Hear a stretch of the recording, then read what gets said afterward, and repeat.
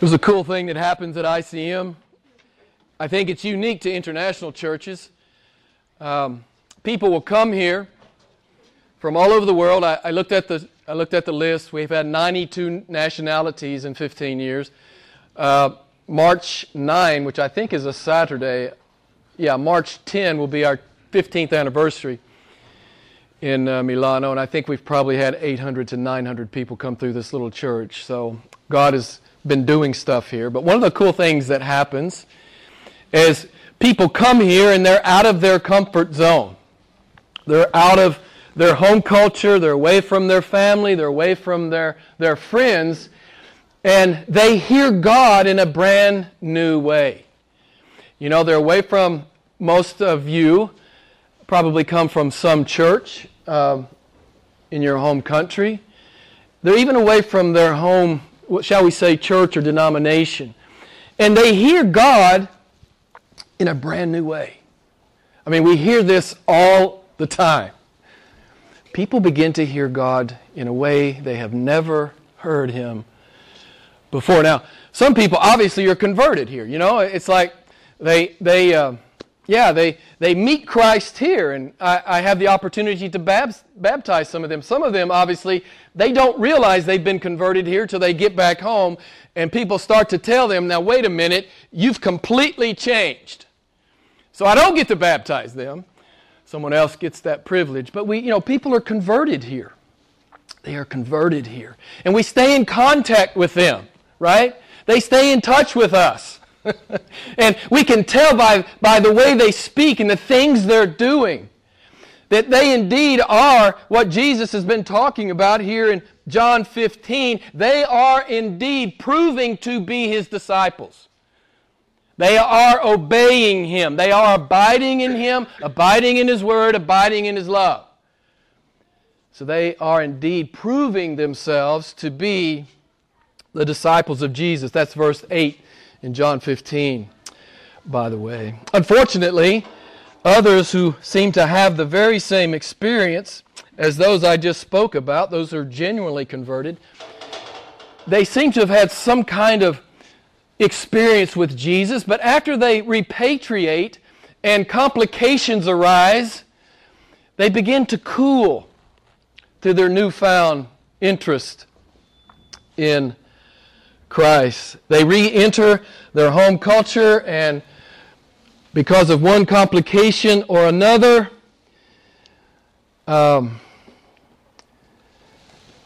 Jesus just kind of gets pushed to the periphery. Now, I see this all the time, right? This is one thing I say to people. When I see them get excited about Christ, maybe for the first time in their life, the thing I'll say to them is, don't push Him to the periphery. Don't let this die. Don't ignore this. This means something, right?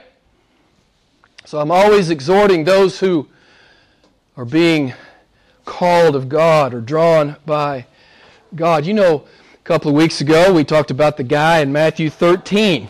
You remember the parable of the sower, the parable of the soils, as some people call it. You remember the rocky soil guy? Let me just read it to you. Matthew 13:20. This is the one on whom seed was sown on the rocky places. This is the man who hears the word and immediately receives it with joy. I see this. I see this in the church. This happens in every good church. Every Bible-believing church, this happens.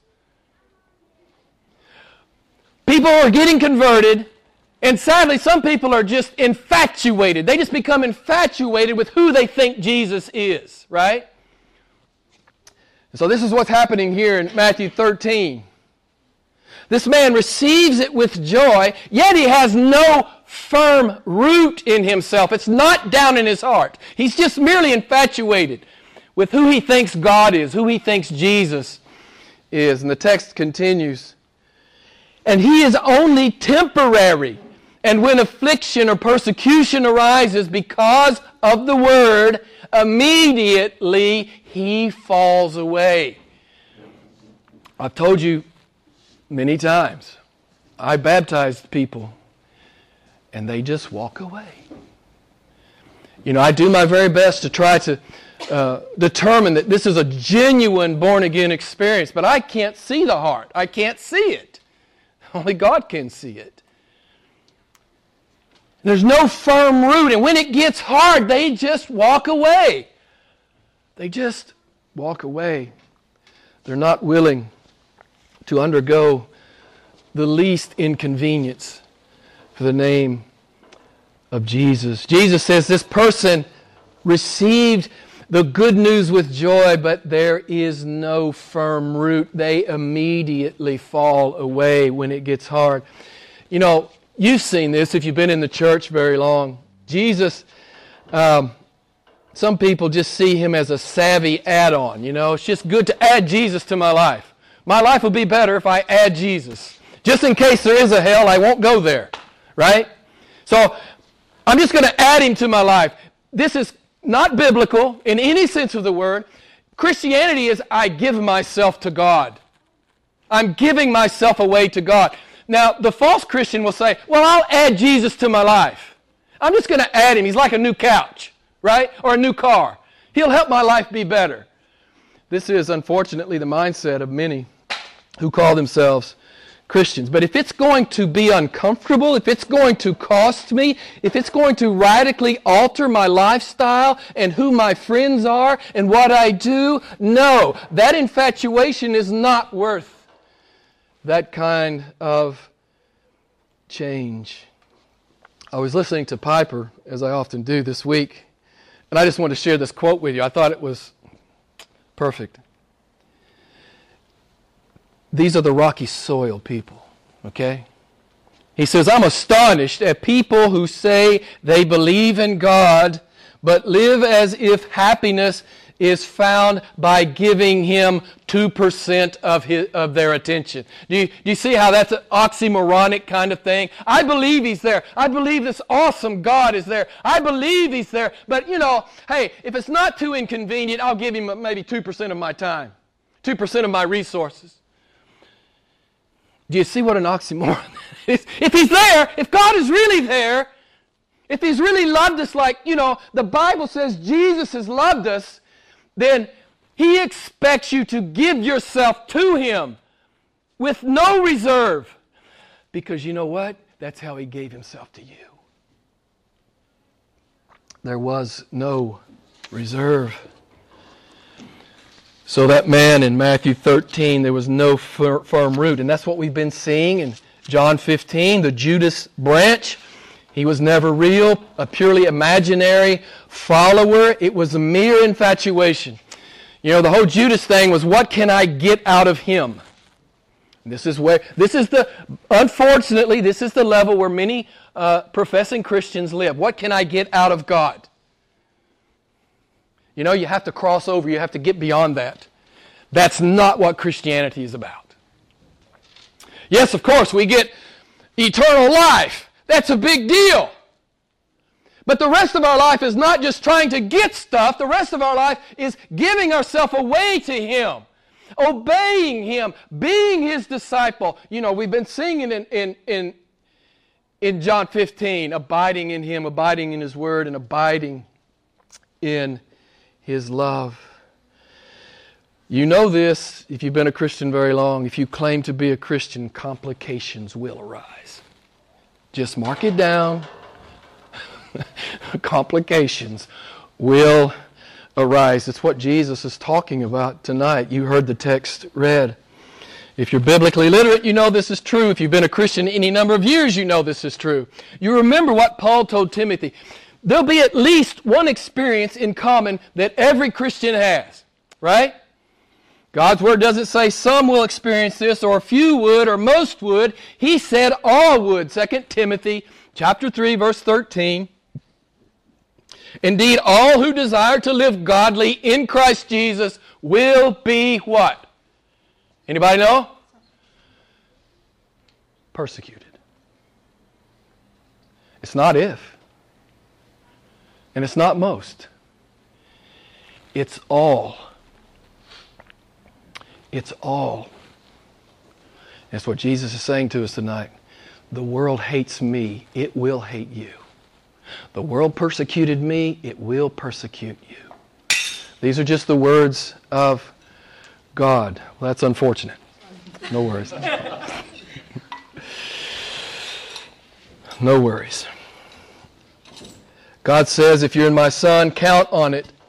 Persecution is coming to you. Now, some of you live in parts of the world where that's a reality every day. Some of us have never really been exposed to any kind of systematic persecution. We get it from, the people at work sometimes, our boss, our families, even our neighbors. When they find out we're true lovers of Jesus, it happens. It happens. But God says it's inevitable, it's unavoidable, it's inescapable, it's certain, it's expected. 1 Peter chapter 1, it is necessary. God says it's necessary that you pass through trials and persecutions that you may know your faith is genuine. Listen, God's not going to put you through anything, right? And I see Christians go under hard times and man, they just abandon God, right? If God's not going to bless me, I'm out of here. Well, your definition of blessing is incomplete. He is blessing. He blesses in the hard times. So, we're not supposed to be surprised when the persecution comes. We're supposed to be prayed up and we're supposed to be ready. I see this many, many times. People are just shocked that, they're in a trial or they're shocked that persecution has befallen them. Jesus said it would happen. He said it will happen. It will happen. You're supposed to be ready. It's coming to you. The more vocal you are in the world, the more will come. It's like a natural law. The more vocal you are in the world about the biblical Jesus, I'm not talking about the pseudo-Christian Jesus, I'm talking about the biblical one, you will experience persecution. So why is that true? Because we belong to Him. It's what He says to us tonight. Because we belong to Him. Jesus is explicit. They hated me, they will hate you. The world will recognize that you are not one of them. So they will come after you in one way or the other. John 15:20, Jesus says, if they persecuted me, they will persecute you. I heard one theologian say some years ago, the more truly we are conformed to Christ's image, the more intense the opposition will be. I think it's something good for us to think about. If there's absolutely zero persecution or negative complications because of my faith in my life, I think we need to be talking to God about that. I think we need to be talking to God about that because Jesus said it will happen. You want to elevate that? You want to elevate the persecution in your life? Start calling evil evil. Just start calling it evil. The culture has a sweet name for almost every sin now. And they have a rationalization for almost every kind of wickedness. But what we need to do in love is to say, that's evil. And the reason it's evil is because it separates you from God. That's love. To talk like that, that's love. Now the world doesn't receive it as love. It's hate speech. This is how dead and stupid the world is, right? The true Christian speaks love. The true Christian calls evil evil, right? That's what we do. Because we love people. So I want to say this, and I've already alluded to it. When the persecution comes, God is in it. He hasn't abandoned you. He's coming to you. He's coming to you in the persecution. We need to remember that what men mean for evil, does anybody know what men mean for evil, God means for good. Amen. God means for good. You have to actually believe that. You know, when God turns the heat up, when He brings out that pruning knife and He cuts deep, you have to believe. You have to believe that what God is doing is good. It doesn't feel good, but I believe it's good because He says it's good, and I trust Him. I don't trust what the preacher says. I don't trust the church. I don't trust the Pope. I don't trust Joel Osteen. I trust God. And beloved, you'll stand in the fire. You'll stand in the fire and He'll be right there with you. He'll be right there with you in the fire. Men may ostracize and ridicule and mock and abuse and slander and attack and even kill us, but as we talked about some weeks ago, if God is with us, who can be against us? Thanks for singing that song. It's perfect. Jesus said in Luke 21, He says, they'll put some of you to death, but not one hair of your head will perish. What does that mean? They're going to put me to death, but not one hair will perish. Well, you know what it means, right? There'll be no eternal harm to you. Yeah, let them kill the body. So what? To die is gain.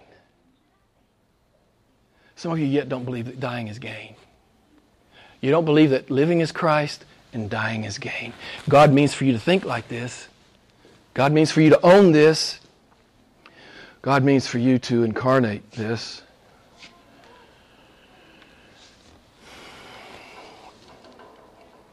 Let me just reread these first 3 or 4 verses here. John 15, verse 18. If the world hate. In the NAS, which is the most literal translation of the Greek, the word hate appears 6 times in 8 verses. Jesus wants to make sure you understand the world hates you. Okay? Jesus wants to make sure there's no confusion. The world hates you. The world's coming after you. The world came after Him. They're coming after you. Many times in the guise of religion. But let me pick up here. If the world hates you, you know that it has hated me before it hated you. Man, there's 3 hates right there. If you were of the world would love its own. But because you are not of the world, but I chose you out of the world, therefore the world hates you. Remember, the word that I said to you, a slave is not greater than his master. If they persecuted me, they will also persecute you. If they kept my word, they will keep yours also. So let me define what he's talking about here, this word world. It has several meanings in Scripture. One, obviously, is the physical planet. That's not what he's talking about. One is a word for all humanity. That's not what he's talking about here. What he's talking about here is the fallen system that's in rebellion against God. You guys know what the Bible says about Satan. He's the lowercase g god of this world, right? You guys know this. It's his system. Why is the media so screwed up? It's his system. It's his system. He's the lowercase g, God of the fallen world that is in rebellion against God. This is the way Jesus is using this term, the world. Satan is the ruler of this world system, and fallen men are his enthusiastic accomplices. Now I want you to remember, Jesus is talking to the 11 here. Okay? Judas is gone. He's talking to the 11. 10 of these guys will be martyred. Jesus is just being honest with them, man. You know, he's just being honest with them. Is it getting hot in here? It feels hot to me. And I am in charge? There. Okay. So, these guys, 10 of these 11 guys will be martyred. So, this is going to happen to them.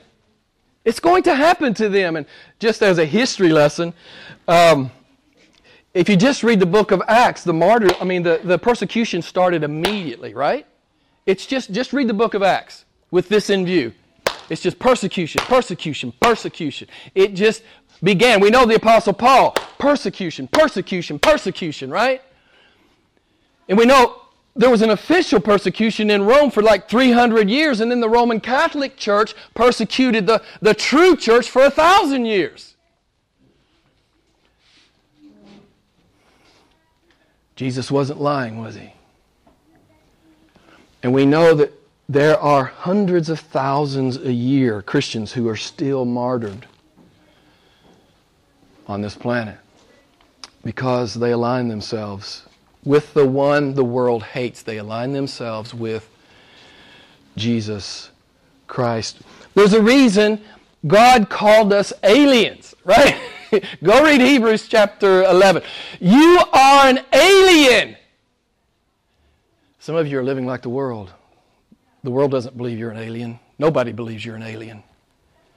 God says, my people are aliens. This is what the Lord says. Back in John 7:7, Jesus says, the world hates me because I testify of it that its deeds are evil. Go out in the world, call some of these PC things evil, and find out how much the heat gets turned up. Find out how much the heat gets turned up. Hey, I'm not saying we shouldn't be compassionate. Yes, of course we should be compassionate. But you know what? We got to love people enough to tell them what God says. Not what some psychologist says. Or what Oprah says. Or what somebody, on the internet says. What does God say? You know what? I'm working on a project right now. And the deeper I go with this, the more I tremble. Listen, what I want to say to you, if you have no sense that you need to tremble before this awesome God, you're not looking at the God of the Bible. You're not looking at the God of the Bible.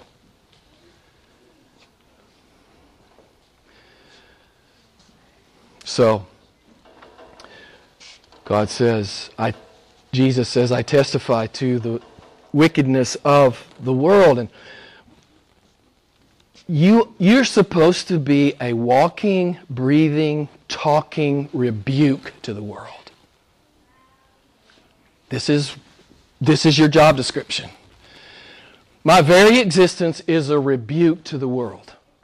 It's a rebuke to the evil one and the system that he has established that is in rebellion against God. The older I get, listen, I've been so naive for a lot of my life. Well, I thought, people are just trying to, do what's best for everybody. No, they're not. The system is wicked and evil, and it hates Jesus Christ. Just go out in the world and speak His name. Hey, you can talk about God generically all you want. You bring up His name, it all changes pretty fast, depending on what circles you're in. They hate Him. And some of you know what I'm talking about. You've experienced it in school, in the neighborhood, in social circles, at work, in your family. Some of us have experienced it in our families. We don't fit here anymore. We don't fit. You guys know what Paul says about true conversion, 2 Corinthians 5:17. If any man is in Christ, he is what? Someone tell me. If any man is in Christ, he is brand new. He's brand new. The world sees it, and the world hates it. They don't like that light shining out of you and shining through you. That light convicts them of their deeds, which are evil. You guys know what John writes in 1 John 3:12 about why did Cain murder Abel? What was that about? Listen to what the Bible says. Because his deeds were evil and his brother was righteous. This is why the world hates you. Because their deeds are evil and you are righteous. They hate your righteousness. They hate it. They hate it. This is a war. It's a spiritual war. Some people call themselves Christians. They have no idea they're in a spiritual war. They are clueless. I am in a spiritual war. Every day I roll out of bed, it's a spiritual war. It's just what it is, beloved. I'm not trying to overstate it. I'm just trying to maybe for some of you to kind of wake up and realize the milieu that you live in, the ambiance, the environment that you live in. You know, sometimes as a Christian, some of you have experienced this. You just encounter hatred, it seems like for hatred's sake. There's no reason this person should hate me. Why is this person hating me? When I've done good to this person is hating me.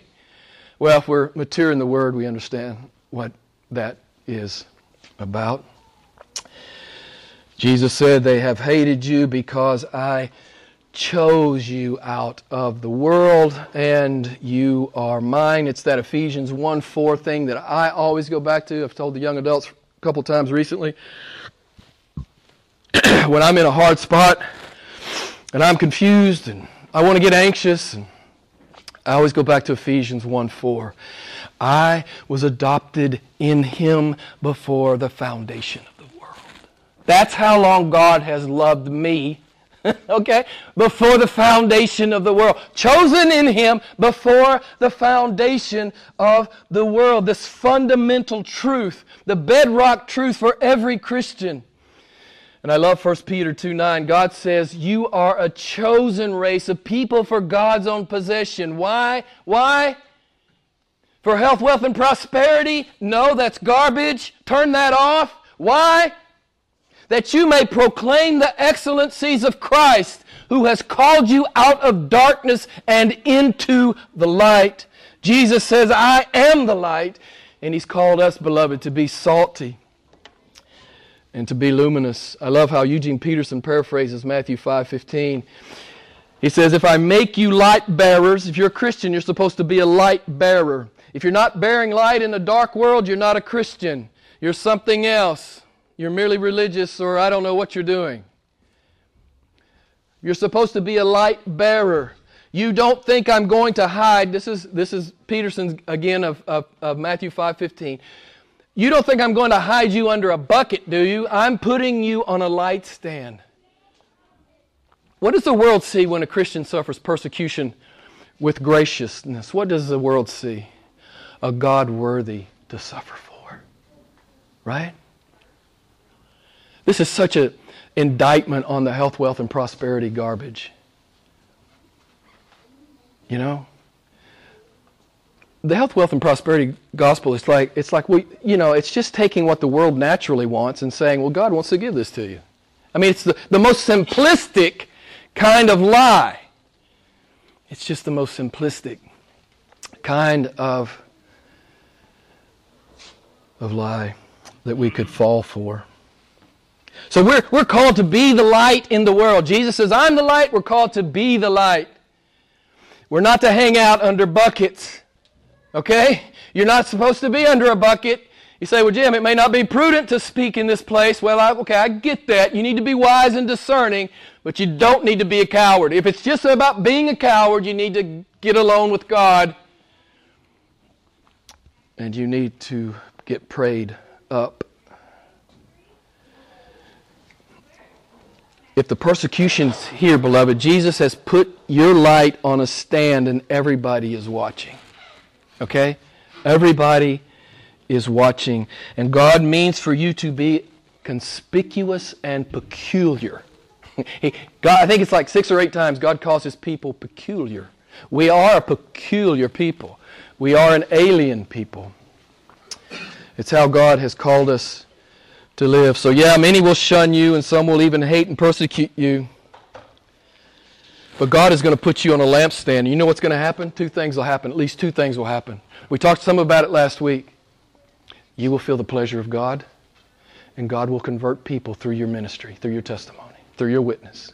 These 2 things will happen. When you're on the lampstand, when you're in the heat, when the fire comes, when the persecution comes, when the trial comes, these 2 things will happen. If you abide in Christ, you abide in the Word, you abide in His love, you will feel the pleasure of God like we talked about last week. The other thing that will happen is the gospel seeds will be planted in those in your orbit. People will be converted. People will be converted. Paul calls Christians sons of light, sons of the day, and saints of light. I'll just stop and ask, is that a description of your life in the world? Are you a light in the world? Are you speaking it? Are you walking it? Jesus says the world will hate you. They have come after me. They will come after you. We're not supposed to be surprised. We're supposed to be ready. John Bunyan, you guys know this. Most of you know John Bunyan, 17th century minister. He was the author of Pilgrim's Progress. Some of you may know that he greatly suffered in prison, and he was persecuted by the false church. But Bunyan said this. Listen to what Bunyan says. He's talking to his colleagues in the ministry. He says, "Hey, did you escape arrest? Laugh." He says, "Were you taken? Laugh. Be pleased whichever way things shall go. For the scales are in God's hands. Be not offended at God or man, not at God, for you are His servant. Your life and all you have is His." Why are you offended at God? There's that great text in Job. Why should any man complain in light of their sin? Why should any man complain? Are you a person who complains? Listen, can I just say it straight out? The Bible says you better shut up. You better learn not to complain.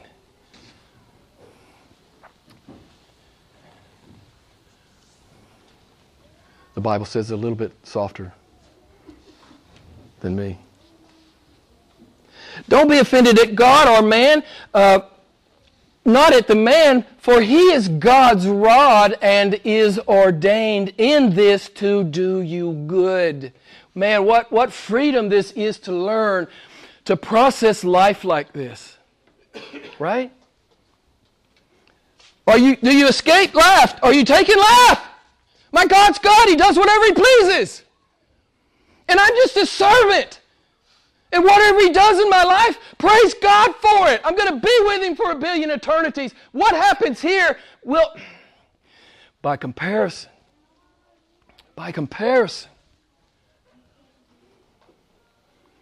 it will be long forgotten.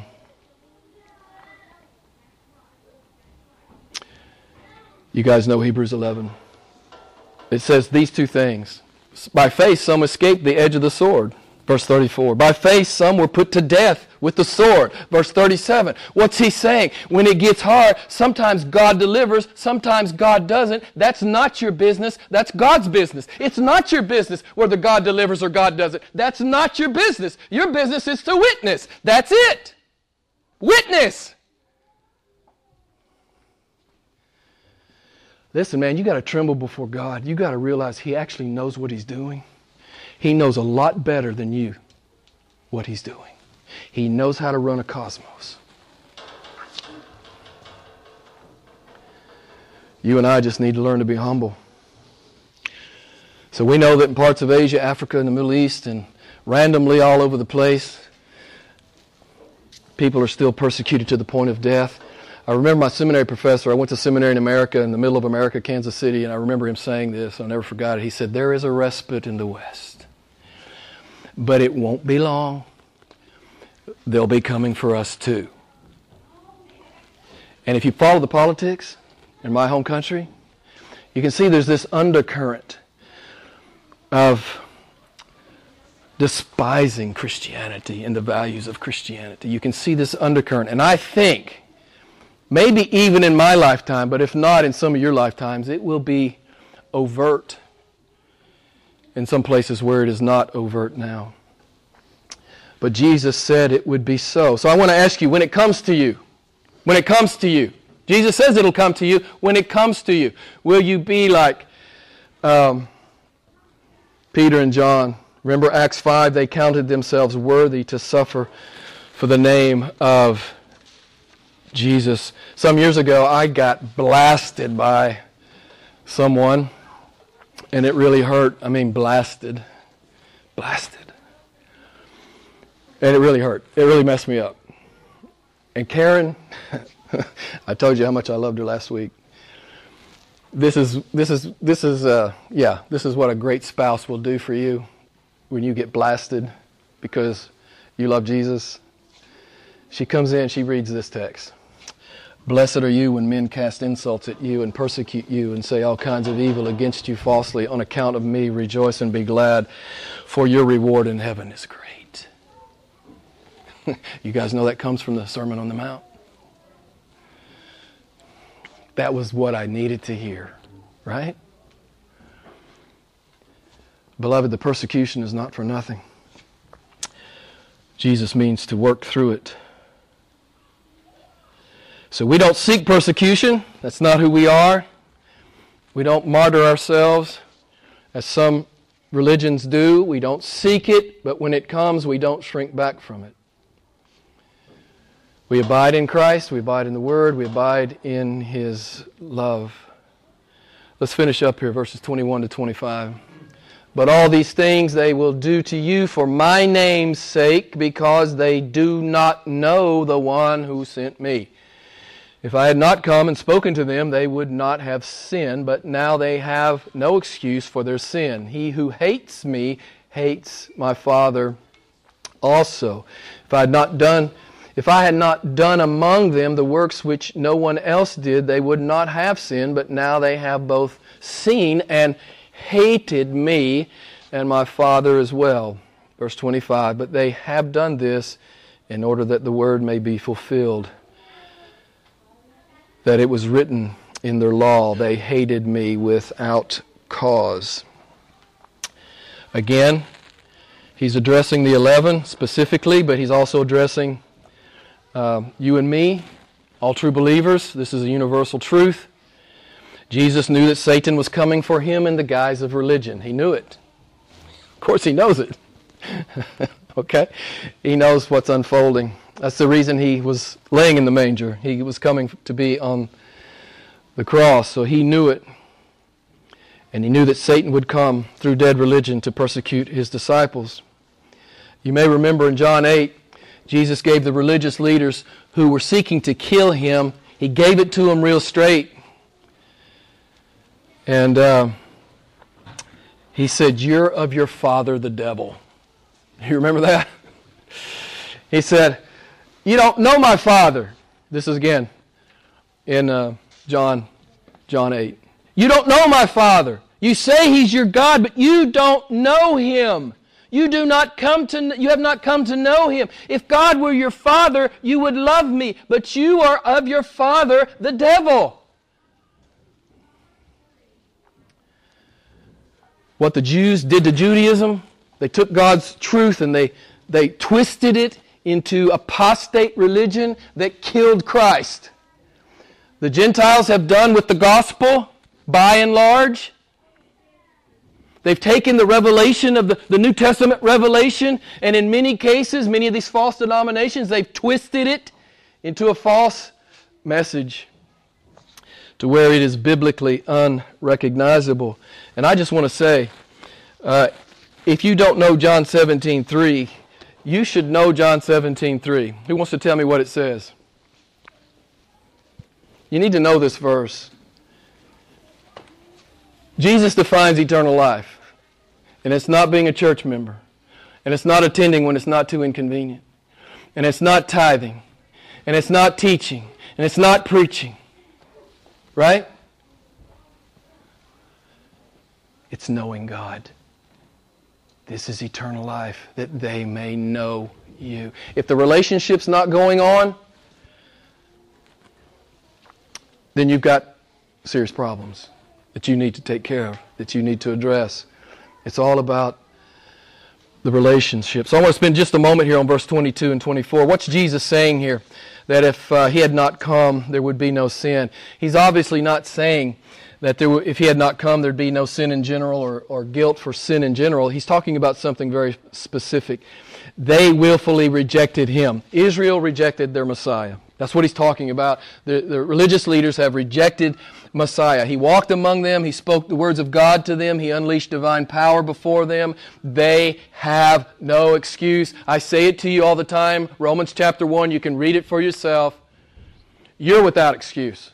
And every man, woman, boy, and girl walking the planet is without excuse. Romans chapter 1. You know there is a God. It's written on your heart. It's written on your conscience. You know you have a Creator. There'll be no excuses. You know it. It's the same thing.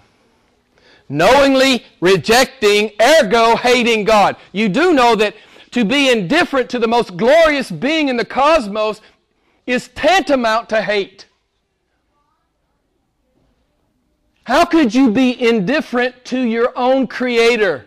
This is tantamount to what God says is true, Romans chapter 1, of every human being apart from Christ, and that is that we have hated Him. You see it all over the Gospel of John. It's kind of a sub-theme. It's not that men don't know, it's that men do know. It's not that men don't understand, it's that men do understand. Jesus quotes Psalm 35 and Psalm 69 here. He says, they hated me without cause.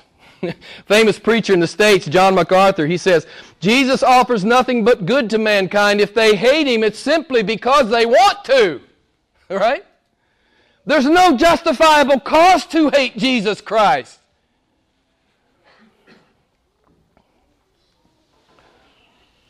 Jesus says, the world has hated and persecuted me because I have chosen you out of the world. They will hate and persecute you as well. And let's just look real quick. We'll pick up verses 26 and 27 next week, but I just want to drop down to chapter 16, verse 1.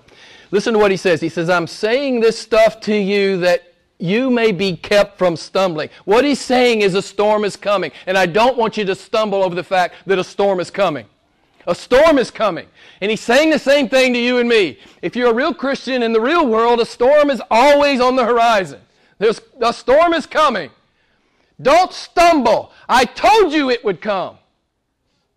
I told you it would be hard to go with me. Pick up your cross and follow me. Deny yourself. Pick up your... I told you it's not always easy to go with me. Man, I hate these wicked, false teachers who always make it sound like it's just a ride at an amusement park to go with Christ. It's a run through the park with balloons. That's just stupidity, ignorance, naivete, and wickedness. It's exactly what that is. So we're not supposed to be surprised when it comes. We're supposed to be ready.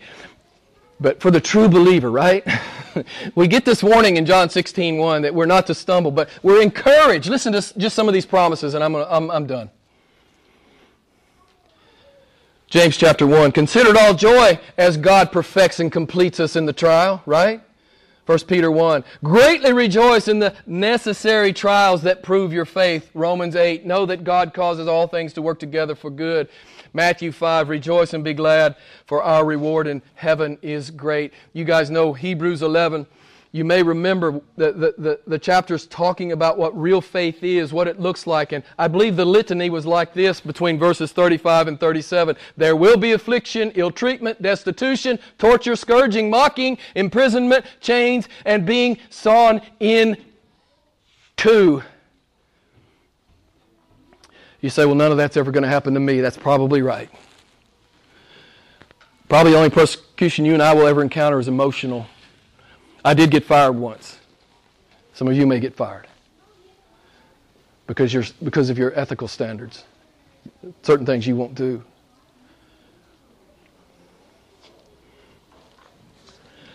What does it say to an unbelieving world when we humbly suffer persecution for the sake of Jesus? It says Jesus is better than life. Jesus is better than anything this life can give, and Jesus is better than anything death can take. When you have it all, God is better. When you lose it all, God is better. So, in John 15, Jesus is talking about what real Christianity is like in the real world. We can see it in Hebrews 11. He's inviting us into the Hall of Fame of Faith, Hebrews 11, and we accept because we know David is right about God. Psalm 63:3, the loving kindness of God is better than life. We know that. If we're true believers, we get it. So Jesus says the world will hate and persecute you because you are mine. And the true believer says, that's okay. You've loved us. And yeah, we love you. Hey man, you're only here for a few minutes. As compared to eternity, you're only here for a few minutes. Are you going to fear God or are you going to fear man? It's your decision. It's your choice. Let's pray together. Lord, we love you. What a great and awesome God. Thank you for this warning and this word. Lord, we don't want anyone to become a Christian in some superficial way, some uninformed way. You lay it out for us. It will not always be easy. In fact, sometimes it will be quite difficult. Sometimes it will cost. Sometimes it will be hard.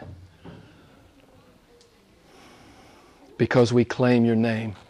So Lord, I pray that we would all be prayed up. We wouldn't be surprised when it comes. We'll be ready when it comes.